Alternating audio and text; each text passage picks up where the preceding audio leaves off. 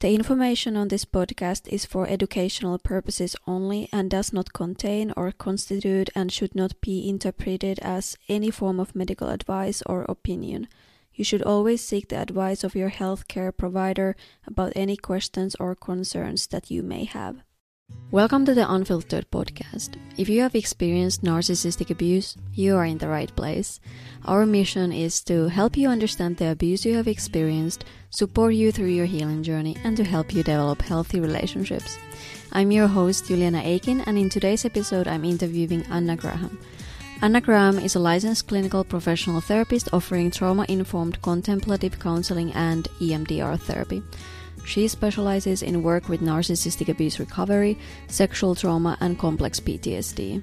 Anna works directly with the body when addressing trauma, and mindfulness is a central part of her professional and personal work. Needs, balance, and boundaries are the tenets of her practice. In this episode, Anna offers 5 practical strategies to help you gradually overcome the anxiety that narcissistic abuse causes. Let's get started. Anxiety with narcissistic abuse is not just anxiety. People talk about PTSD and complex PTSD and how one is the result of a single act and the other is the result of multiple acts over time, and it makes it complex. The same thing happens to anxiety. So, it requires a more complex treatment and approach by everyone involved. And I have an acronym how we love acronyms, and it is SIT with body and mind.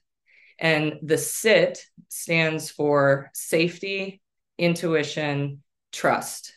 And those 3 things kind of operate together and really are happening at the same time. And then with body and mind. And I say body first because the body has been historically placed last in psychology work. It's so much attention is given to the mind and thought and all of that.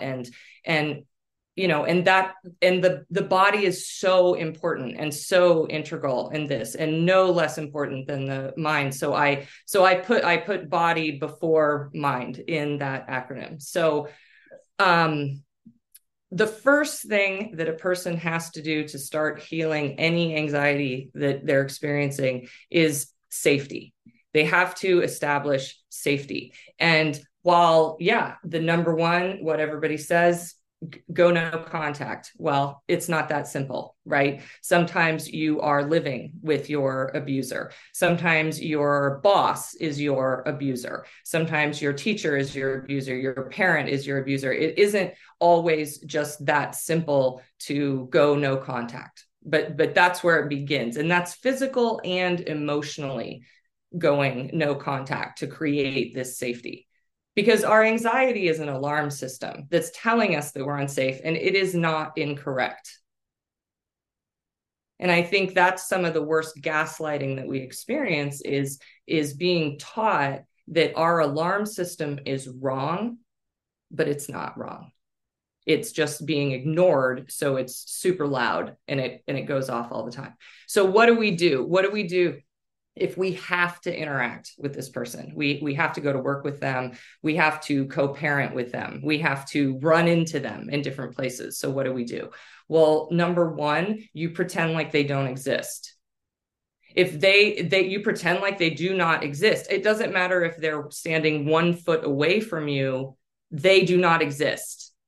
And you turn your back to them, you look past them, you excuse yourself, you do whatever you have to do because they just do not exist. Now, there may be times that you have to engage with this person for work reasons, again, like co-parenting, or a parent. You create accountability in every possible way. So if you're communicating with someone in writing, then you have somebody else who's included in that communication. You include someone else in a meeting. You try to talk to people together. These are ways to create accountability, which can create safety when you can't completely escape from someone. And the other is that you just do not engage. So if you have to engage, let's say co-parenting, you have to discuss the children, right? So you have to engage in that.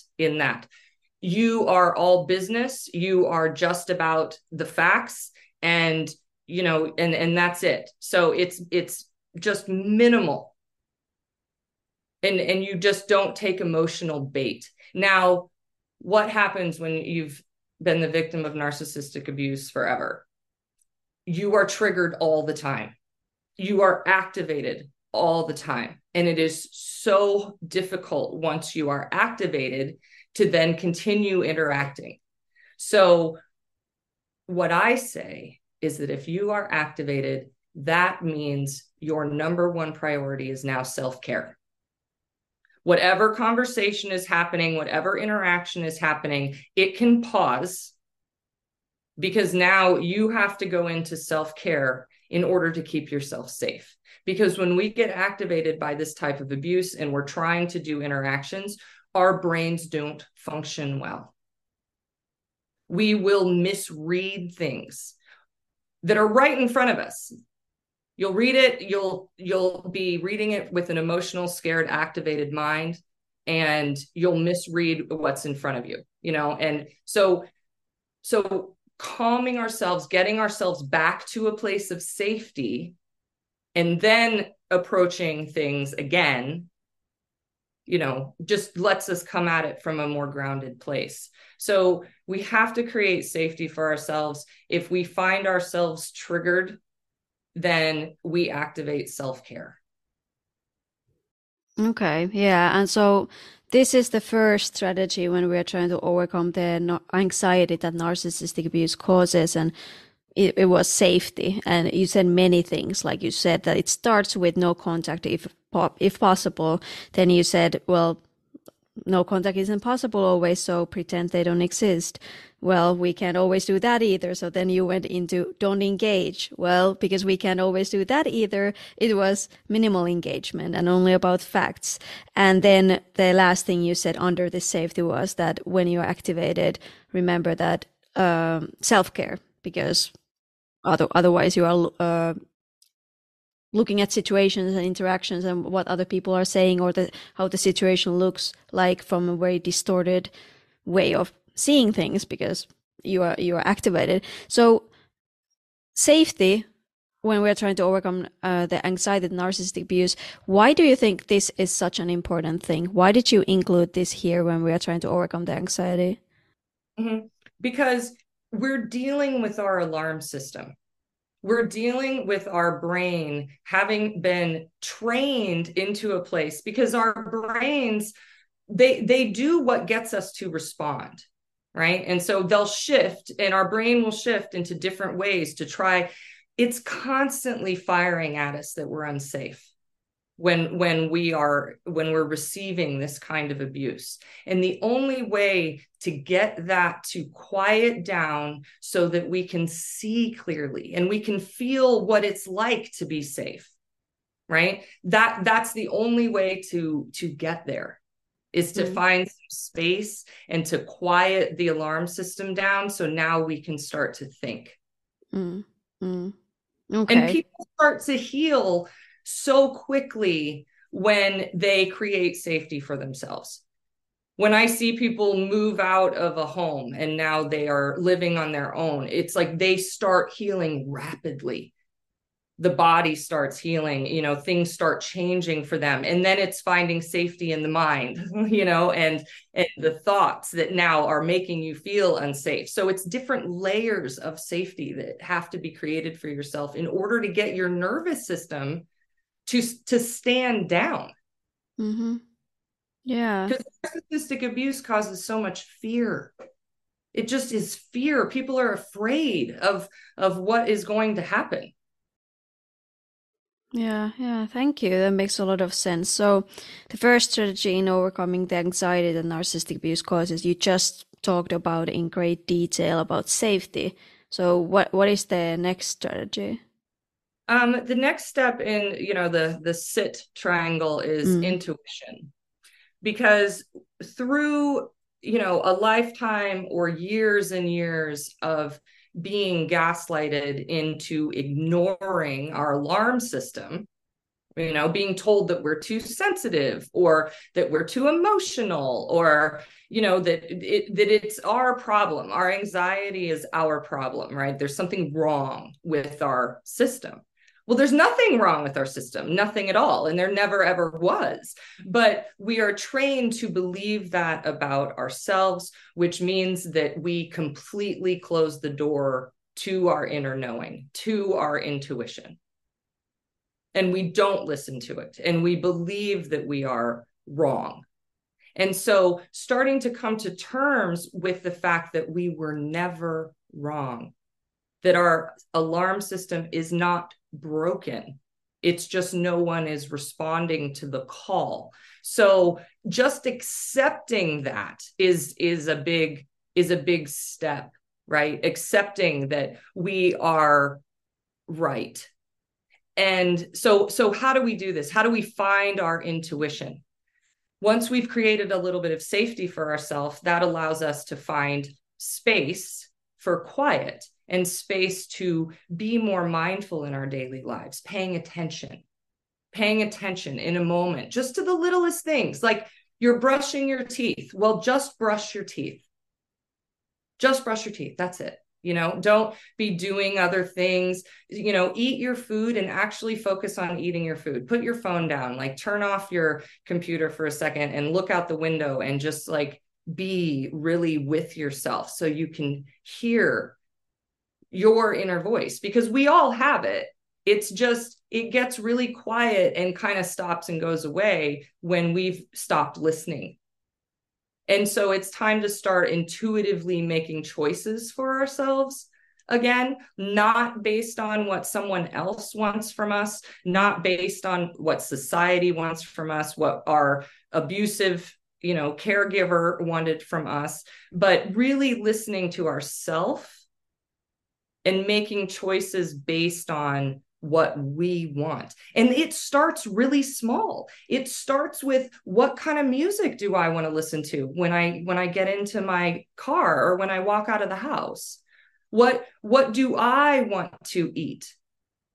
What do I want to watch? There's a real disconnection from the self. And do you think that disconnection from the self is one of the biggest causes of anxiety? I do think it's a huge part of it, because what is guiding us?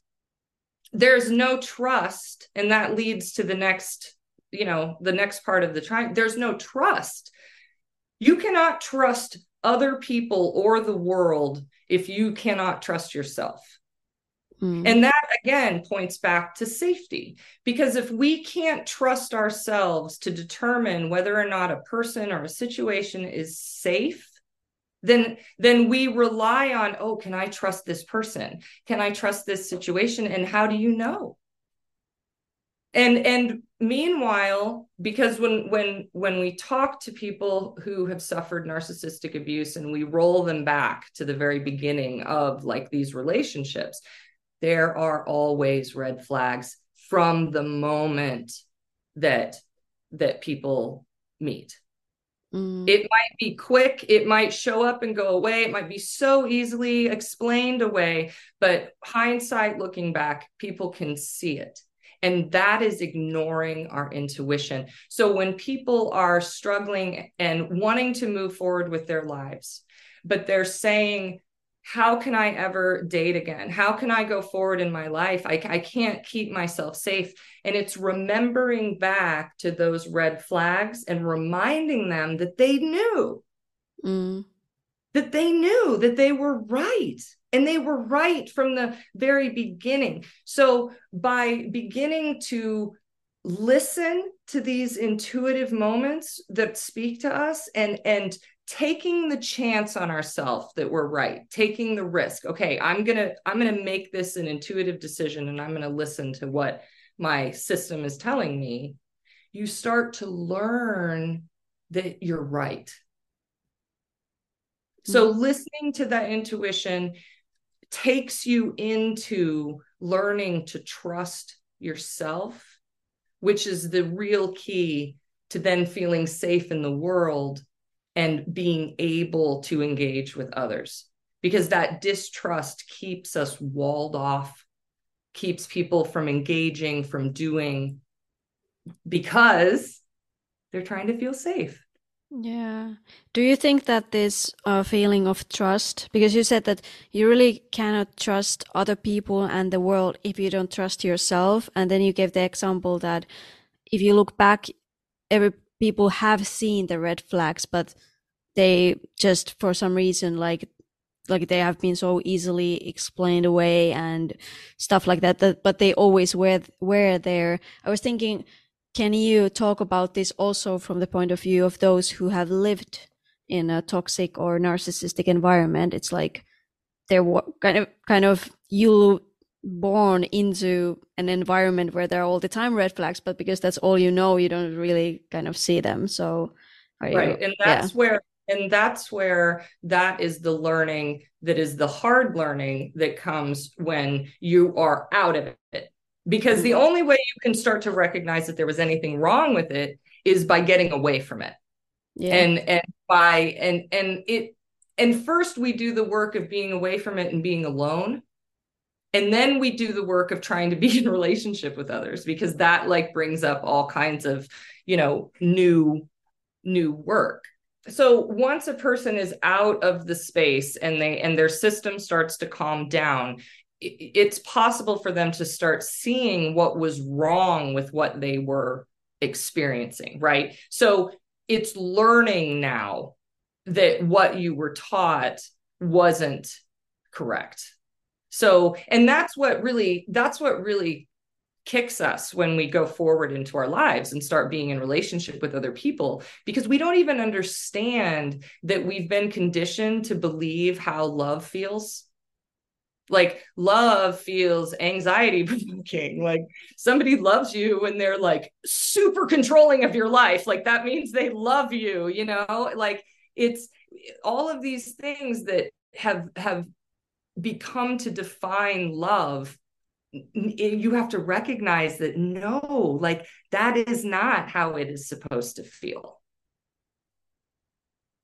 And so that is work that is done, once you're able to create some space. And if you're not even able to create some space and you're in there and you're able to hear conversations about what is love, what is abuse, a lot of times that's where the conversation begins, is a person doesn't understand that they've been experiencing abuse.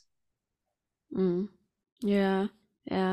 Okay, so it sounds like in order to overcome the anxiety that narcissistic abuse causes, you first mentioned the safety, then you mentioned the intuition, and under that intuition you talked about kind of that the very first step, and which is a big one, like accepting that you are actually right, your intuition is right, and it is there. And then you gave tips like you can start small, like being just very mindful, like when you brush your teeth, and then it starts to also starts with those simple choices, like making choices based on what you want and starting small like that.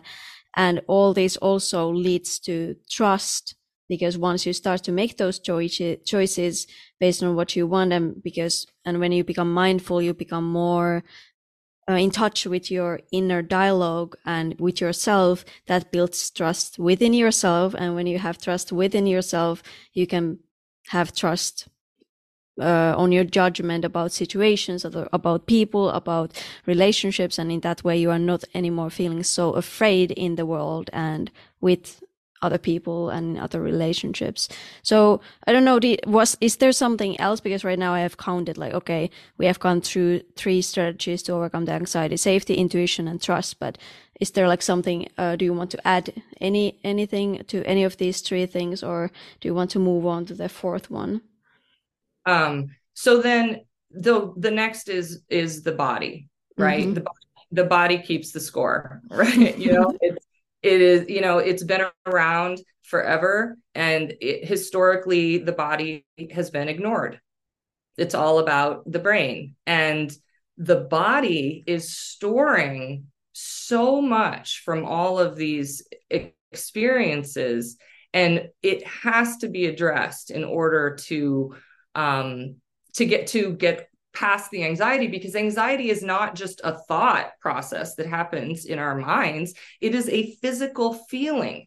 Anxiety can make you feel like you're going to die, right? And so our body is very much a part of helping us relieve anxiety. We can speak to people who can talk about their trauma all day long.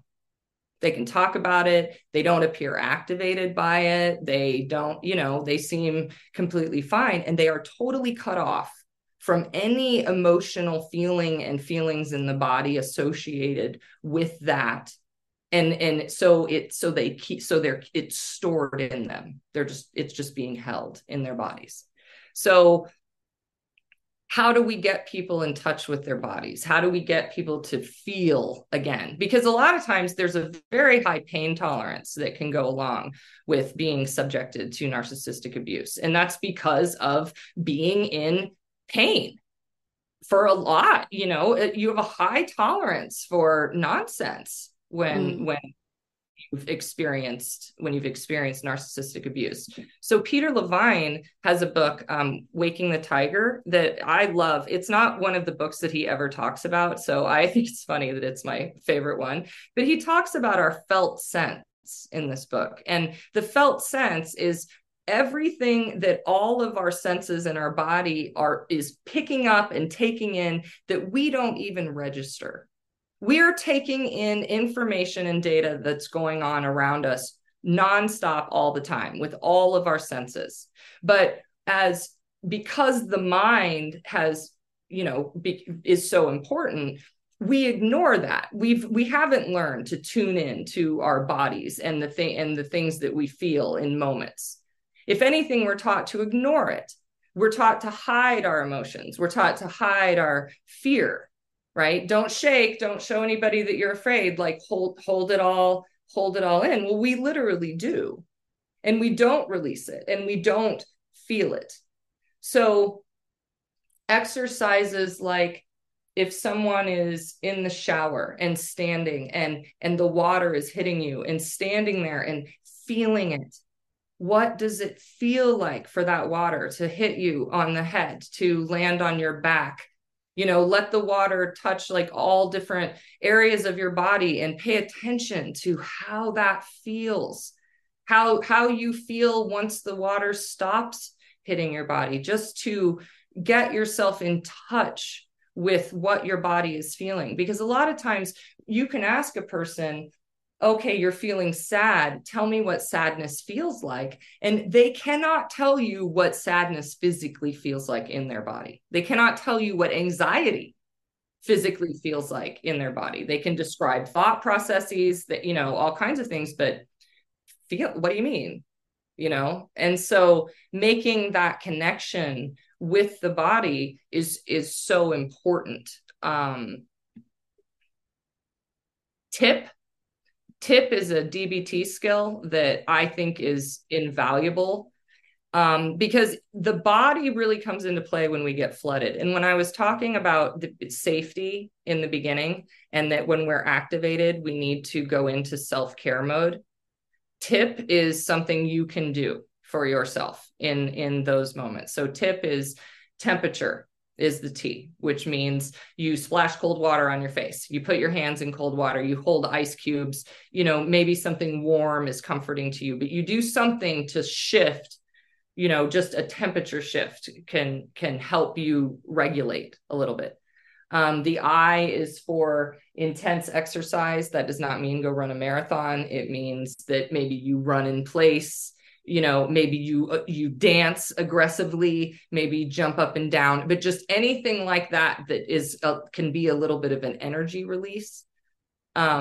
Paced breathing. I have to say that breathing is the number one thing, for me personally, that I go to when my body reacts, is breathing, is because anxiety and deep breathing are counterindicated in the body. They don't exist together. When we are anxious, our breathing is shallow, it is up in our chest. It's not, when we deepen our breath, we are signaling to the body that we are okay.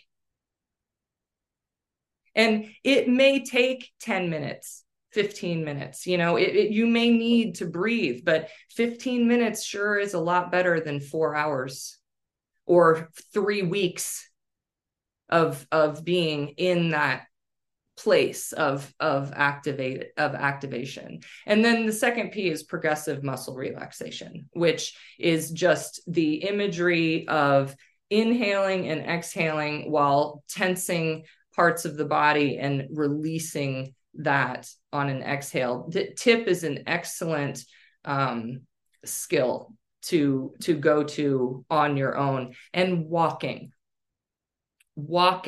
is such a healing exercise. So I practice EMDR as well, eye movement desensitization and reprocessing. And that uses bilateral stimulation. Well, walking is bilateral stimulation, and it is something that we can all do. It is something that we can do on our own, and it puts us into a state of processing. And so as we're walking, we can be reminding ourselves that we're okay, smelling the air, looking at what is around us while we're walking. It helps us create a sense of safety. It helps the body calm down, release. It lets the brain kind of work through some things, allows us to do some reality testing. TIP and walking are just really wonderful ways to help the body when activated. And then doing the exercises of like being in the shower, paying attention comes into this too. Just paying attention to how things feel allows us to start listening to the messages, and the body will start sending, the messages get clearer because now we're listening. Hey, I hope you are enjoying this episode right now. If you didn't know this already, our mission here at Unfiltered is to help people who have experienced narcissistic abuse understand the abuse they have experienced, support them through their healing journey, and to help them develop healthy relationships. We want to help as many people as possible, but the only way we can reach everyone is if you choose to share this episode. So if you have been getting value from our content, it would mean the world to me if you shared it with others. You could do this by sharing it with your online support groups, sending it to someone dealing with a narcissist, or even leaving a review. Thank you so much. Let's get back to the episode. When we're trying to overcome the anxiety that narcissistic abuse causes, first, we went through the acronym. The whole thing was SIT with body and mind. So the SIT was like safety, intuition, trust. And now we just went through, so safety was the strategy number 1, intuition was strategy number 2, trust was strategy number 3, and the 4th one was now the body. So I'm assuming that the number 5 is mind. Yes, yes, it is. Last. The mind is last for once. So the mind is incredible. It is unemotionally efficient. Unemotionally efficient, our brains are. Our brain is trying to make everything happen in the most effective, efficient way possible, and it will do whatever it has to in order for that to happen. So when as children, we're trained to be a certain way because of where we grow up, and we don't have any control over that, our brain figures out how to survive that situation. And going forward, our brain continues to do things that way unless we look at it and change that pattern. Well, changing that pattern is difficult because that is the most efficient way the brain has found to get things done. And it's worked great so far. Look, we're still alive. things are kind of a mess and we're having difficulties in relationships and but we're waking up every day. And that's good enough. That's good enough for the mind, because when it comes down to it, it's trying to keep us alive. It really is something that is life or death in our minds. And because as small children, our motivation is to stay alive. That's what we're doing. How do I not die? Right. And so the brain stays in that place. So it is survival. And the brain will cling to these patterns because it is survival. And that is where I very much believe narcissistic abuse starts to look like addiction, especially in romantic relationships, but also in caregiver situations, because the brain thinks that it needs that connection to live, to survive. You're going to die without this person, without this parent. You can't survive without them, right? Because that's the brain from our youth. So that is very difficult to overcome. And the addicted brain wants to go back to the thing that is harming you, that is killing you, but wants to go back to it because it believes that it needs that to be alive. So when we sit with people who are saying, why can't I stop thinking about my ex-partner? Why do I want to reach out to them? Why do I want to be with them? Like they were horrible to me. Like, I don't understand. And it's that addiction. It's that mind's belief that you need this person. And so overcoming that is work. That requires the other work of intuition, of being able to recognize your inner selves, recognizing yourself that is the abused self, that is operating from that position, recognizing the intuitive, more mature self that knows what's real, that knows what's true. And so you find these voices, these parts of yourself, so you can start working with them. So when the abused self is operating, the more mature, intuitive self is there as well, talking to that part of yourself, saying, like, no, this is the reality. This is what is real. Like, you are afraid. It is understandable. You comfort the self. So that anxious self that is coming into the room and creating all of these body feelings and all of these things that are happening, you step away, you turn to that part of you and you comfort yourself.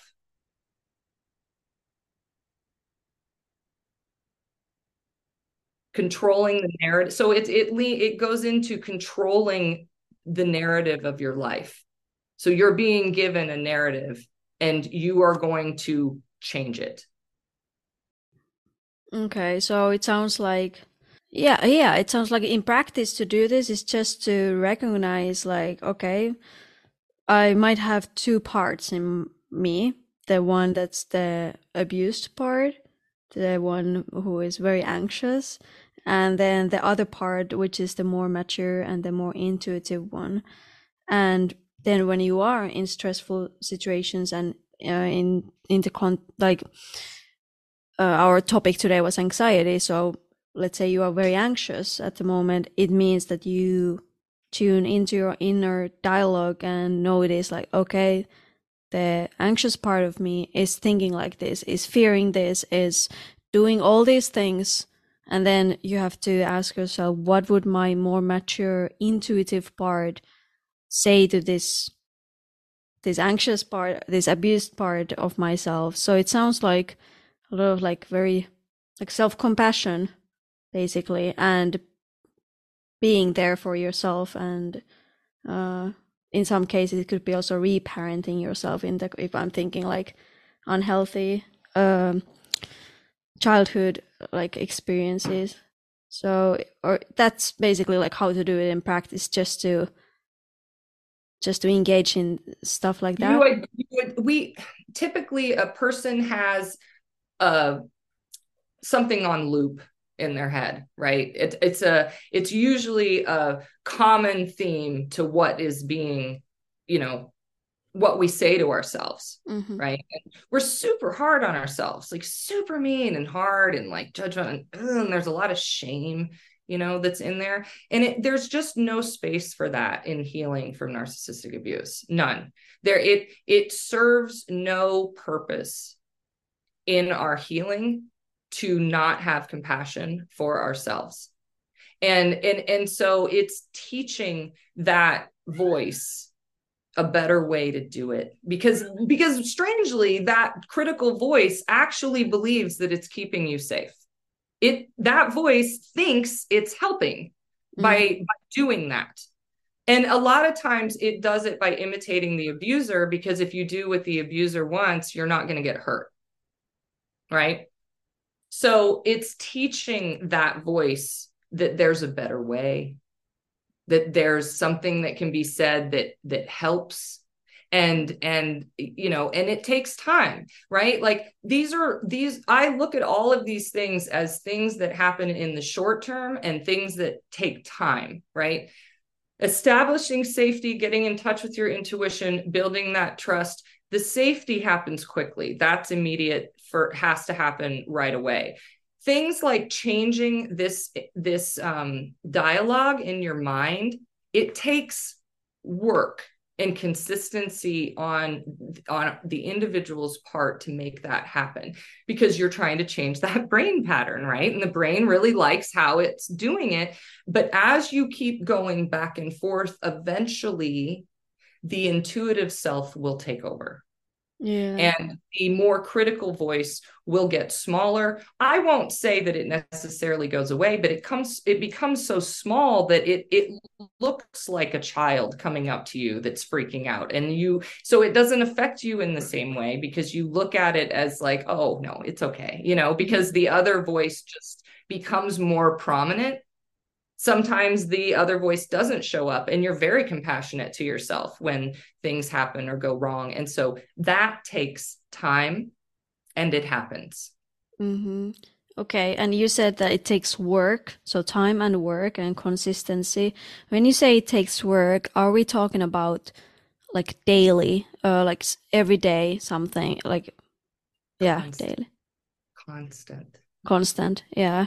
So if it's Because that voice can be so present, it can be there all the time.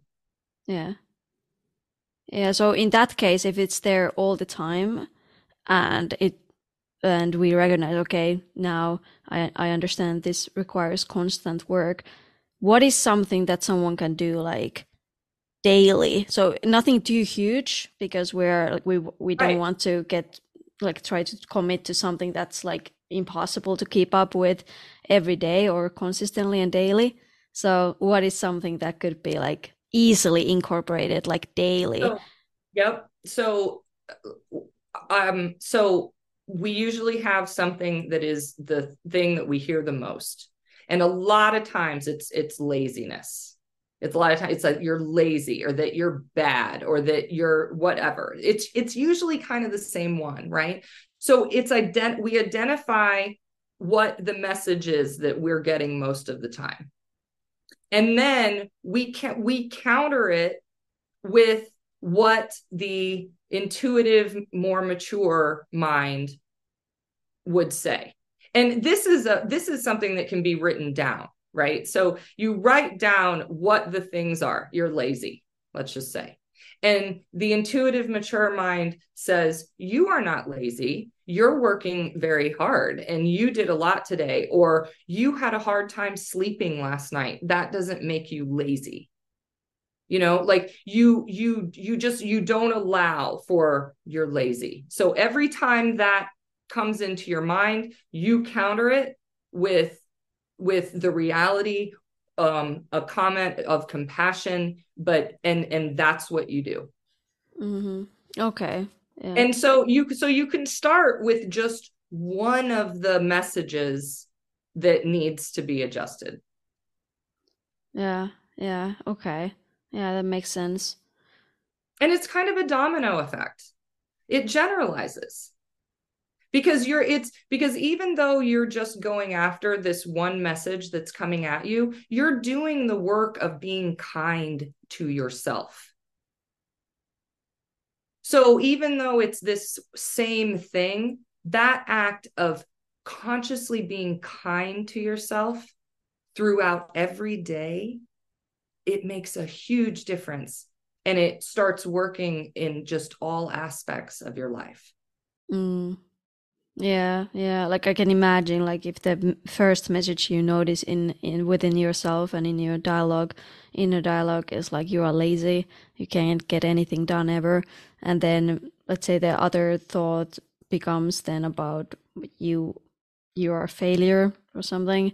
Like you have already established the habit of countering the negative thought with more accurate version of what is actually happening. Like you just said that, well, yeah, I slept very, very poorly last night.